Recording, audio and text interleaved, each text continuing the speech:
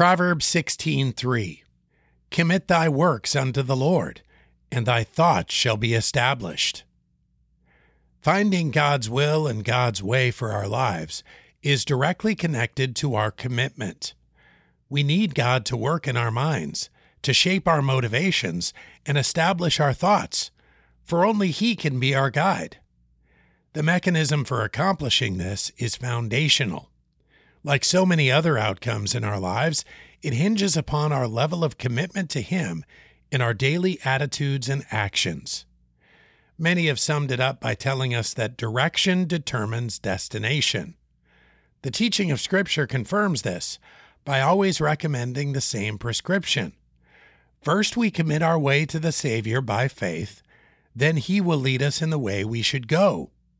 We need a reminder, because many of us may be living with a nominal commitment and at the same time wondering why we lack guidance. This verse gives us a simple and typical biblical formula that needs to be more obeyed than reiterated. It provides us with a framework for knowing by telling us what is required in our willing and in our doing.